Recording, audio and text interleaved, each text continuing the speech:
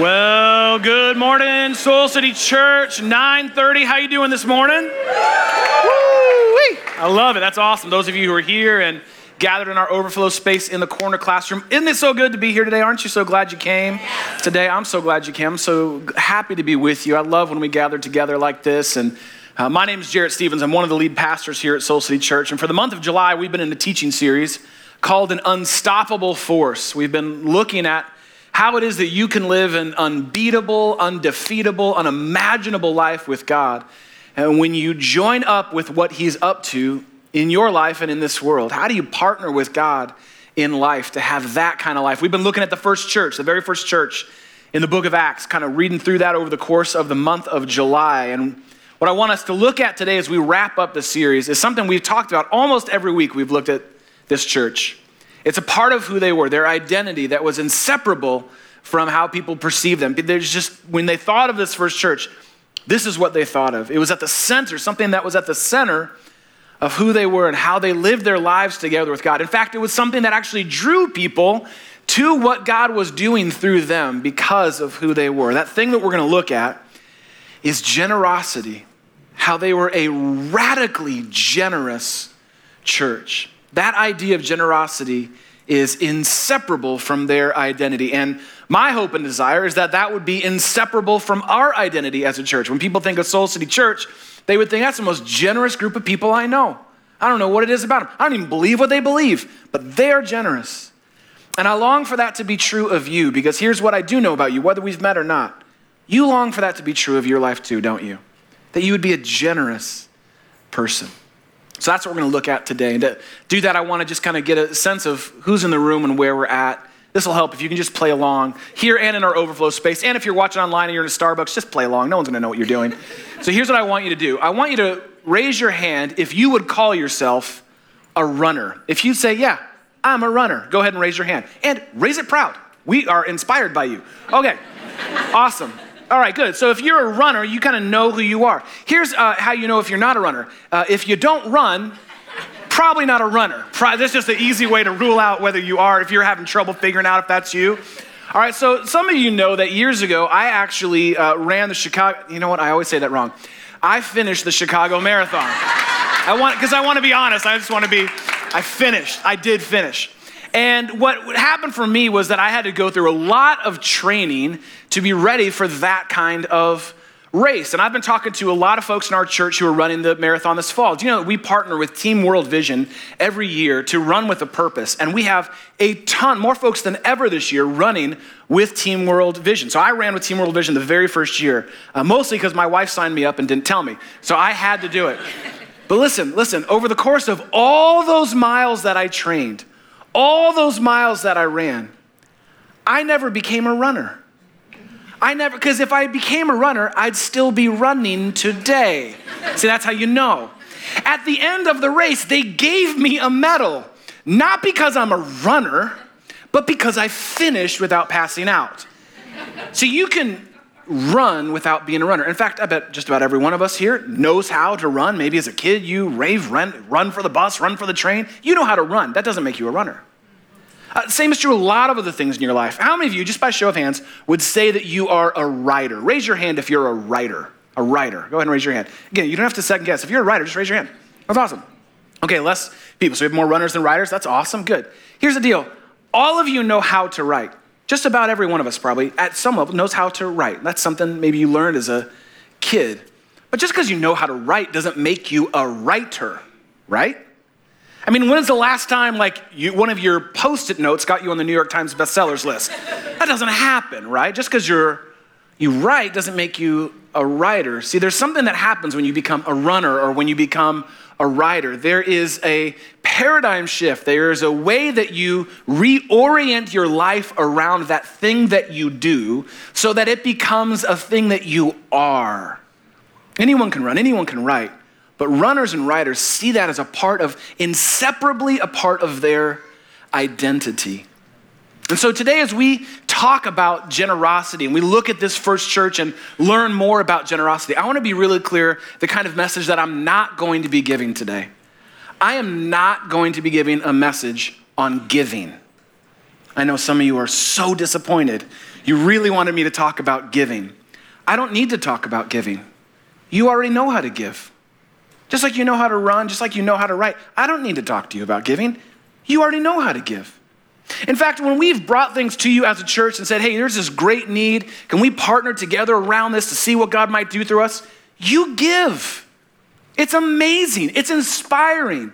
When we say, hey, we're going to give these backpacks for our friends, our partners at Brown and Debt schools, when you give backpacks, you give. When we say, hey, we want you to help put together these Thanksgiving baskets as we partner with Malnati's and Breakthrough Urban Ministries, you give. When we say, hey, we need brand new coats and brand new toys for our Christmas store that we do in partnership with Brown and Elementary, you give. I don't need to tell you how to give.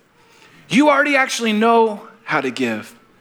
But knowing how to give and knowing how to be a generous person aren't actually the same thing. Anyone can give, just like anyone can run and anyone can write. What I want to help you do today is to learn how to be something. I want to help you be a more generous person.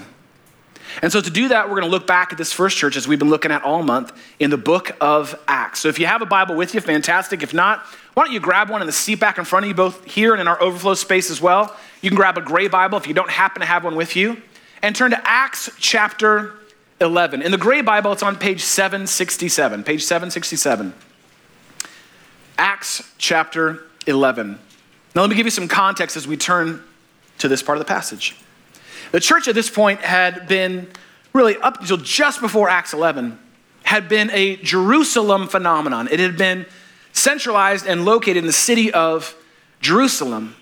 But because of great persecution led by someone named Saul, who saw it as his mission to wipe out this movement of the church, because he began to persecute and imprison and even kill those first Christians, it began to go underground and spread. And while his mission was to squash out, to stamp out the fire of this unstoppable force, what it actually did was cause the church to spread all throughout the known world at that point. So the church is actually growing well beyond the city of Jerusalem. And one of the things that was a hallmark of this first church was their generosity. It was inseparable from their identity. But up until this point in Acts chapter 11, what we've read about again and again, almost every week as we've studied this church, was that their giving was actually, this unlimited generosity that became a hallmark of who they were, was actually limited by proximity. Their unlimited generosity was actually limited by proximity. As we've read in the text and all over the place in the book of Acts, they gave to those among them who had need. People sold property, they sold their things to give to their community, people that were a part of this first church. They gave generously to them, but it had always been localized up until Acts chapter 11. So in Acts 11, we're no longer in Jerusalem. We're actually a little ways away from that, as we'll see. Let's jump down to verse 27. It says this: during this time of the church growing even in the midst of persecution, during this time, some prophets came down from Jerusalem to Antioch. They didn't actually come down. Geographically, they went up north to Antioch. Antioch is a city about 300 miles north of Jerusalem. And in those days, before cars, it would take you to get from Jerusalem up to Antioch, it would take about a 2 weeks journey. So kind of like if you ever have to drive out to Naperville, it's kind of like that. It's the same basic thing. You know what we're talking about, all right? So it's a significant journey. And so some prophets, some leaders within this first church came up from Jerusalem to the church that had grown in the city of Antioch. And one of them, verse 28, one of them named Agabus. Everyone say Agabus. Agabus. Now, that's not really that significant. He's an important part of this story, but he doesn't really appear much else in the Bible. The only reason I wanted you to say that is because if you got your name in the Bible, wouldn't you want people to say it? How cool is that? That thousands of years later, we're saying some dude named Agabus' name. Anyway, that's not the point. Agabus stood up and through the Spirit predicted a severe famine would spread over the entire Roman world. So Agabus has a moment. He hears from the Spirit of God. And without totally even understanding, he just stands up and says, I got something to say. There's a famine coming, a severe famine coming. And historians and archaeologists have told us as they've studied that he was right. It actually came in 41 AD and it hit the area of Judea where the church in Jerusalem was actually located. There was a great famine during that time. In fact, Luke tells us in that text in verse 28, this happened during the reign of Emperor Claudius. So he stands up and he says, I have something to say. There's going to be a great famine. And you can imagine if they're hearing this in Antioch, they're like, there is when? I don't know. Where? Mostly Judea. So there's not a lot of specificity to this vision that God gives him. But I want you to look how these people, some 300 miles away, with people that they most likely had never met or would never know, by faith, demonstrate what a life of generosity actually looks like. Verse 29, the disciples, as each one was able, decided to provide help for the brothers and sisters living in Judea. This they did, giving their gifts to the elders by Barnabas and Saul. Now, I want you to remember who that last name is. We're going to come back to him in a little bit. But do you get what's going on here? I want you to think about what's actually going on here. There was a future need hundreds of miles away for people that they had never even met, and yet they gave generously. Who does that? Who does that? The answer is generous people. That's who. Generous people. When they feel prompted by God, when they see a need that God puts on their heart, they're already ready to give. Because they've reoriented their life, they've shifted their heart and their perspective to see that it's all God's anyway, and all we get to do is the opportunity to just move it around.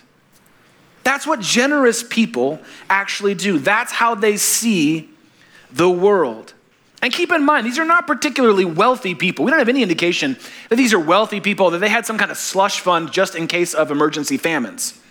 These are ordinary, everyday people just like you and me. But more than that, they were generous people. They were people whose hearts and lives had been reoriented, had been transformed to become generous people. They saw what God could do in them and through them when they trusted him with what he had entrusted to them. Let me say that again. They got what God could do in them and through them when they trusted God with what he had entrusted to them. They were generous people. And it's only when you become a generous people do you kind of get that mind shift. Giving is something anyone can do. Giving here and there, every now and then, that's not actually what makes you a generous person. It's this perspective shift, this mind shift. It's what they knew in Acts chapter 11. It's what so many people in our church, in Soul City Church, already get and already know. They already see the math, they see God's economics, and they're already on board with it. They get that generosity has this way of creating an unlimited return from limited resources. Isn't that amazing? Generosity, think about that. What other investment in your life right now has that kind of ROI? That kind of return on investment. An unlimited return from limited resources. Remember the text said they gave as they could. These weren't particularly wealthy people. But they knew that when they gave and they entrusted God with what he had entrusted to them, there would be unlimited. In fact, I would even use the word eternal return. Well beyond here and now. Well beyond themselves. From their limited resources. That's what generous people get, that God is able to make much of your little. That what we would call financial, God says, oh, no, that's not financial, it's spiritual. It's spiritual. Just look at what I can do when you trust me with what I've entrusted to you. And people that you never even may meet or never may even know are blessed because of your generosity. But generous people also know not only are other people blessed, that they are the actual recipient of God's blessing when they choose to trust him and give generously to him. Only in God's economy could there be an unlimited return from limited resources where other folks are blessed beyond you and you yourself are actually blessed by being a more generous person. Doesn't that sound like a good deal? Doesn't that sound like the kind of life you want to be said of you, that you're that kind of generous person, that you're that free and that trusting with your, I want that to be said of me. But if that's ever going to be said of you, if it's ever going to be said of me, it requires some pretty big perspective shifts. It requires us to sort of reorient our heart and our mind and how we actually see God and see ourselves. Because we have a way of looking at our resources that doesn't always line up with how God sees them. Think about it for a second. Do you remember the very first paycheck you got? Do you remember the very first paycheck? For those of you who've worked or been working, do you remember the very first paycheck you ever got? Do you remember checks? Does anyone remember checks at all? All right, so I'm just checking in here to see where you're at. You remember the very first paycheck? I remember the very first paycheck I got. I was 14 years old, my very first job. I vividly remember my very first paycheck. It was like for $44, but it was the most amount of money I'd ever had at that point. That I'd actually earned that kind of money from doing work. I was blown away, and that they wrote my name on a check and that they'd given it to me, and I could take this check to the bank, and that bank would put money in my account. I'd never been more rich than I was when I got that first check. Do you remember that feeling? Can you access that right now? That feeling of that first check, I am living the dream. I'm doing it. And you never probably felt better. You never felt more wealthy, rich than when you had that first check. But then something happened.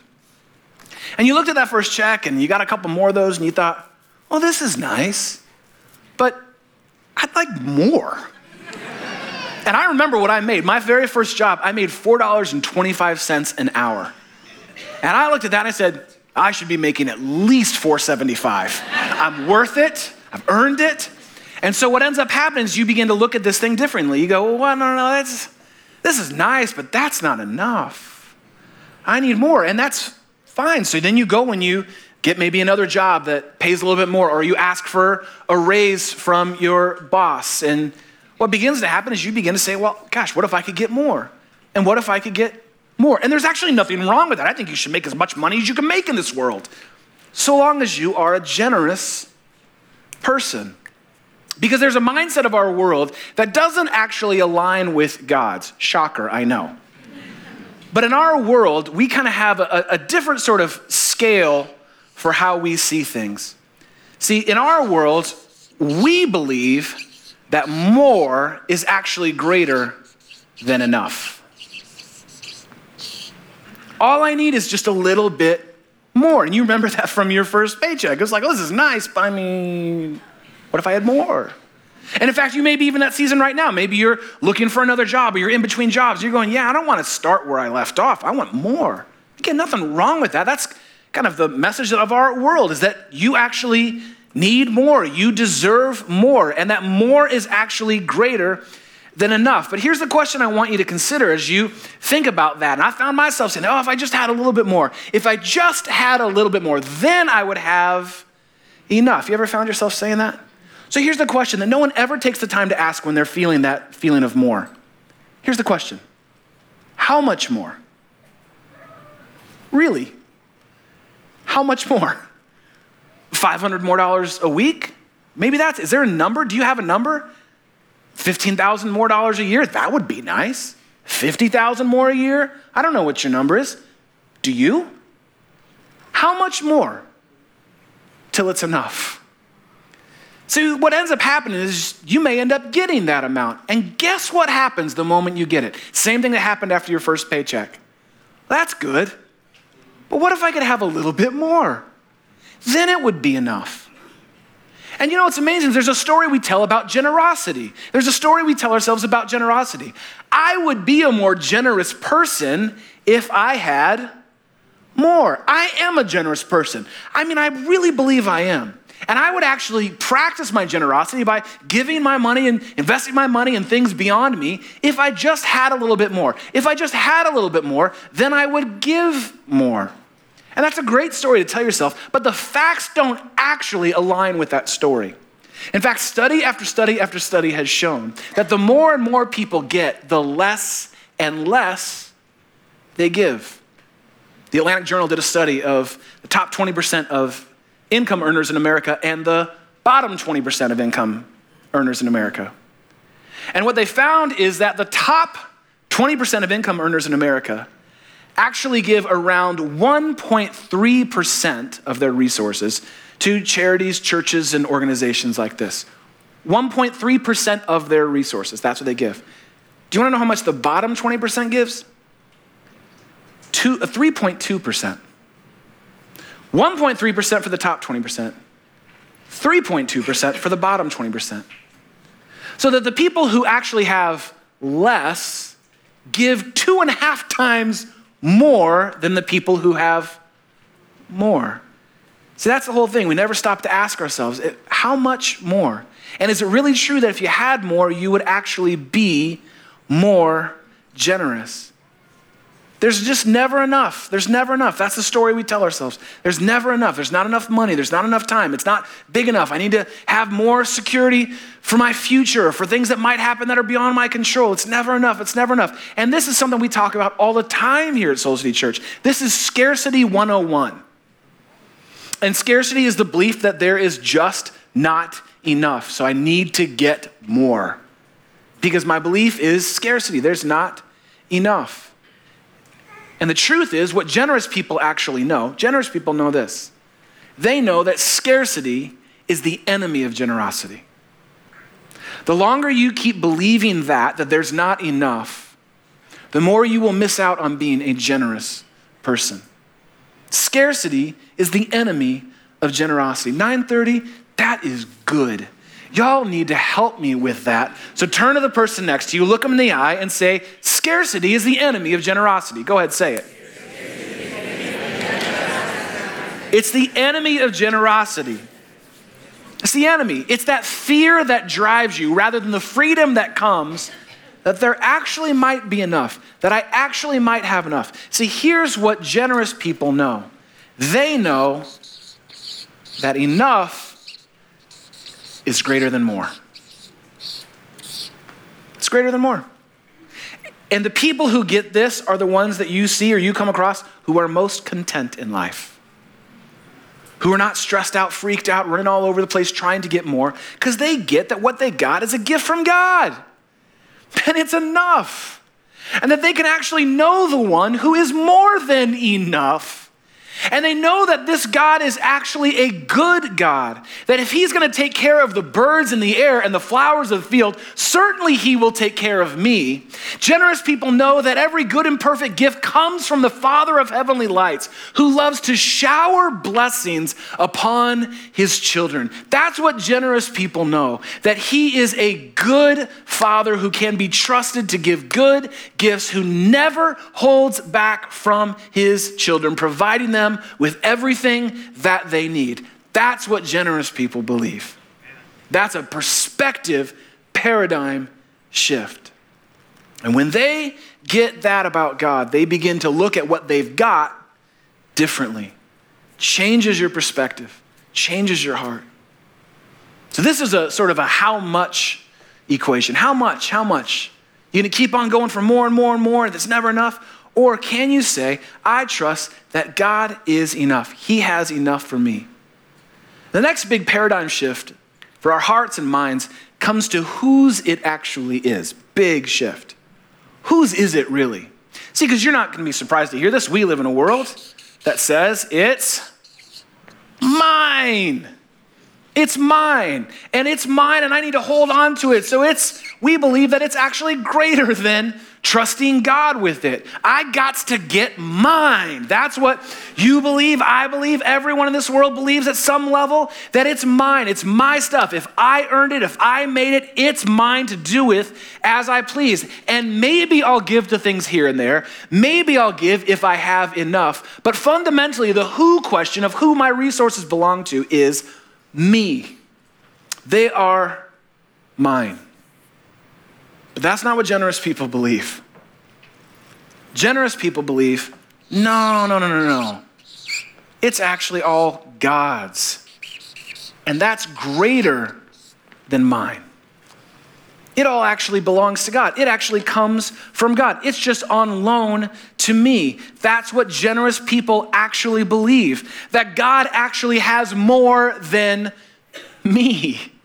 and that he has all that I need. That God is actually the one who is the creator of heaven and earth, and he's the Lord over it all. It's all actually his. That he owns the cattle on 1,000 hills. That he is the one who actually gives me the ability to produce wealth. That he opens his hands to satisfy the desires of every living thing. It's not mine, it's his. It all actually belongs to him. And he's entrusted it to me. And one day, I long to hear the words from my heavenly Father as he says to me, "Well done, good and faithful servant.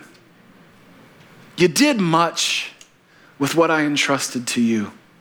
You got unlimited return from these limited resources. Well done. You got that it's actually all mine." That's what generous people long to hear. That's what generous people believe. That's why some followers of Jesus in some city 300 miles from Jerusalem heard about a famine that hadn't even happened yet and gave generously and joyfully to people they would never even meet because they got this, that God has given me actually more than enough and that it's all his anyway. They got that enough is greater than more, and God's is actually greater than mine. And as I think about this church, as I think about what it means to be a part of this church, what it means to pastor this church with Jeannie, as I was writing and preparing for our time this weekend, I just was overwhelmed with gratitude for this church. And for folks in this church who are making this fundamental paradigm perspective shift. They're actually working with God to transform their beliefs, the way they see themselves, the way they see God, the way they see their stuff. This is a church that has decided to go all in. To go all in with God. And all month, this month of July, we've been inviting you. We've been saying, hey, we see what God is doing. We see what's next as we're heading into this next chapter for our church. As we look at that transformation center opening up this fall, we're inviting you to go all in. And I am blown away by your response. Blown away. And so we've asked you the last 2 weeks to get out your phones and to text in a little thing and to say, you can count, I'm all in. I'm all a part of what God is doing here. I want to move from being a consumer to being a contributor. I want to move from being just a recipient to a participant in what God is doing and going all in with whatever God asks of me in this next season. And do you know what's so amazing over the last 2 weeks? As we've said, go ahead and text in. If you're not already a part of what God's doing here and you want to be a part of what he's doing here, go ahead and text in and sign up to get on board with what he's doing here. Do you know how many people responded in the last 2 weeks from this church? 371 people said, you can count on me. Clap for that church. 371 people in 2 weeks said, I'm all in. Yeah, you can count on me. If there's a part for me to play, I want to play it. I want to move from the bleachers. I want to get in the game. Jeannie is, our team is blown away at this kind of work that's going on in all kinds of people's hearts and minds. Perspective, paradigm shifting stuff. And I want to be really honest. I'm very aware as one of the lead pastors here at this church that we have been asking a lot of our church in this last season. We've been pushing and pushing. And if I'm being honest, which, pause, side note, I should probably always be honest, but let's just play the phrase. If I'm being honest, as I was preparing for our time together this weekend, as I was praying for you, I felt this knot in my stomach. I go, I can't give one more message where we say, come on, team, come on, troops, one more hill. Like I'm that guy at the gym, your instructor that you hate, who keeps pushing you. And I felt it. I texted Jeannie. It's like, babe, I can't do it. I can't give one more message. How much more can we ask? How much more can we push? And if I'm really, really, really honest, as I was writing this message, I had this thought on the back of my head, let's just scrap this message. And can't we do like an easier message? Like one on joy? or hope, love, a nice slow pitch right over the plate. Because I know how much we've been asking and pushing and inviting people and calling people to in this season of our church. But then I was reminded by God. I was stopped in my tracks and reminded by God why it is that we started this church in the first place. And that's to lead people into a transforming relationship with Jesus, an ever-growing and ever-shifting, that the work is never done for anyone, for any of us. All of us have room to grow. And I was reminded by God of how much he has grown me and my heart of generosity. Because I spent years of my life as a Christian and even a professional Christian giving here, giving there, giving to things. But it wasn't until starting this church that I really began to get what it means to trust God with everything he's entrusted to me. And he began to grow a heart of generosity. And I was reminded by God of how much more growth needs to happen in me. And I was reminded by God that I'm actually not asking anything of you. I'm just inviting you to become who you already want to be, who God actually created you to be, a more generous person. And I was reminded by God that he's not actually trying to get something from you, but that he has so much for you. And I was reminded by God as I was studying in Acts chapter 11 that there was someone in the room, that it said at the end of that passage, there was someone in the room who saw that radical generosity where people gave to people they may never have even met or may never even known. Someone was watching. His name in that moment was Saul, but he would later become known as Paul, write about half of the New Testament.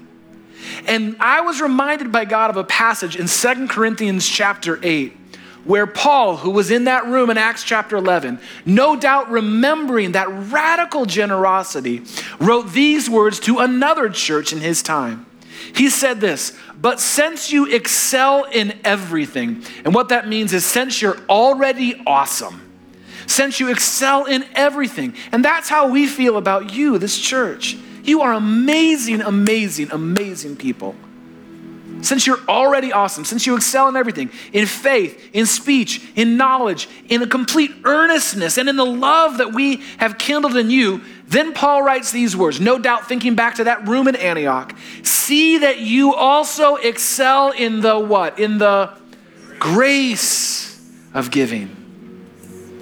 Not the act of giving. The grace of giving.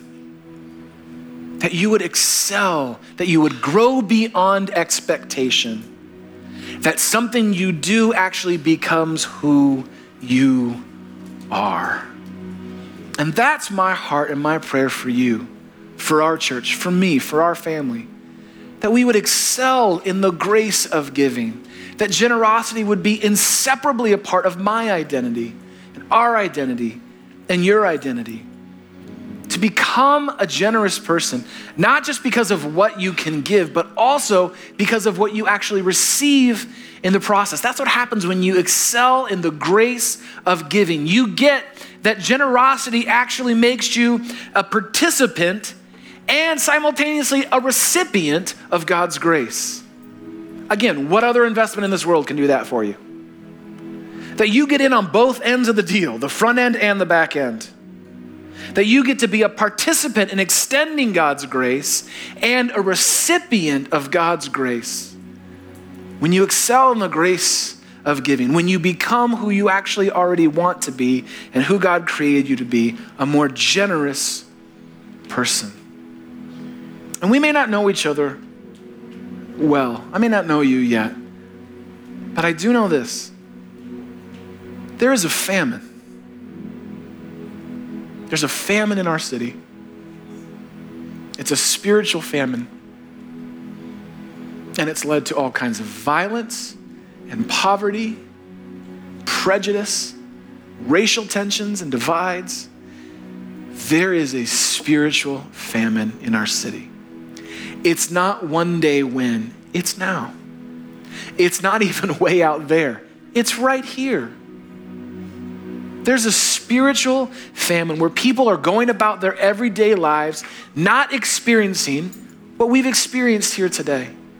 Not knowing the hope and the peace and the freedom and the forgiveness and the love of God. And people go their whole lives living in that famine.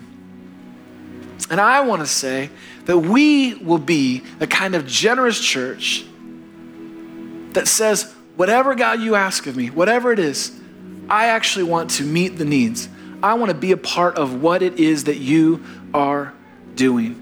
I want to see my limited resources have an unlimited return. God, I want to see it not only bless others, I want to see it bless me. And here's the crazy thing. That people you never even met, long before you ever got here to Soul City Church, believed that too. And they trusted God with what he'd entrusted to them. And they joined in that great history of generosity that has come to define the church, that God longs to see renewed in his church. And because they trusted God then, you're here now. Don't you want to be a part of something like that? So here's what we're going to do.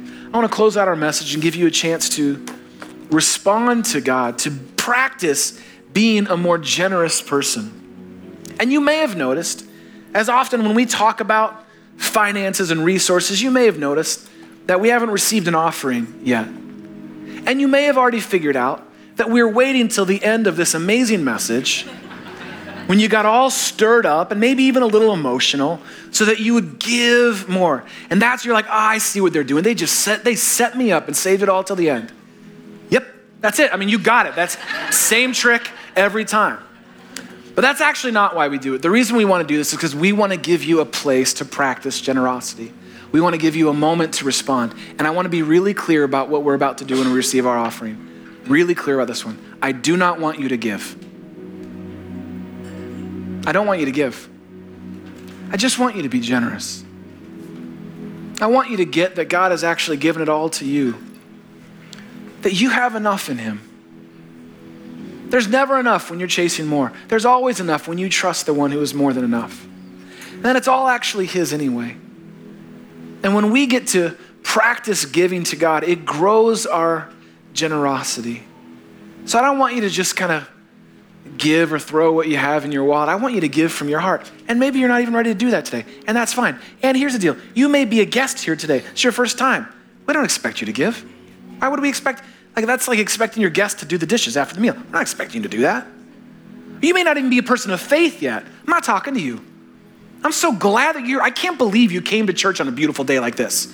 You don't even believe in God and you're here. I love that. I'm so glad that you're here. This isn't for you.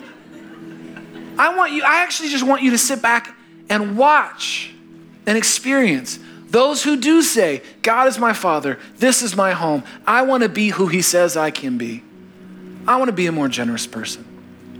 And so in a moment when we give, lots of you love to give in person. You love that feeling of the money hitting the bucket and you love that sound. That's awesome. That's how you love to give. Some of you write checks and send that in. That's awesome. Here's just what I want to highlight before we close today. And it actually involves your phone. That there's a way that you can give. And if you have yet to sort of get in the game of being a generous person, this is a great way to practice doing that. You can text in Soul City, no spaces, just Soul City, to the number on the screen. All you have to do is text that number, and we don't take anything out of your bank. It's not a bait and switch. All we do is just send you a link to be an online giver, to practice generosity consistently online. That's how my wife and I do it. That's how we've actually been able to grow our giving every year. As we've grown in generosity, we're able to actually grow our giving. It's not something I was able to say of my life 8-9 years ago. I can say that to you today. That is the best way. One, it helps you be more consistent in your practice of generosity. Two, it helps us as a church be able to plan and prepare for this next season. I make no apologies. This is one of the greatest things in my life to help me become a more generous person. And so when you text in, all it's going to do is send you a link. It's up to you to go home. Figure out what you want to do, where you want to start. Here's what I want to encourage you to do. Start somewhere. Start somewhere. Start with a percentage. Start with saying, God, I want to trust you with this, and I want you to grow my heart for generosity. I want to see unlimited return from these limited resources. So that's all we're going to do. Don't give when the offering comes in a minute, but practice generosity, however God leads you to do that. So let me pray for us, and then we'll do that together and close out our time. Let's pray together. God, we thank you for the fact that you are a generous God. You never ask of us what you haven't already done. And Jesus, you demonstrated that to us. You demonstrated God's generosity, your generosity, by giving your very self, your life for us, so that we could live the life you created us to live, so that we could have a relationship with our Father God, our perfect parent, who loves to take care of his children. And God, we're very aware of the spiritual famine in our city. We see it on the news. We see it on the streets. And God, that you would use us to be a part of meeting the needs of this city, of meeting the needs of some people we may never meet or never know. For years to come, throughout eternity, that we get to participate in that kind of exchange. God, that's what we want. We want to be more generous like you. So we thank you for not holding back. Jesus, we love you. We lay down all of our fear, all of our scarcity, all of our resistance. We trust you because you have already laid it all down for us. And so because of you, we sing and we practice our generosity in this moment. Amen.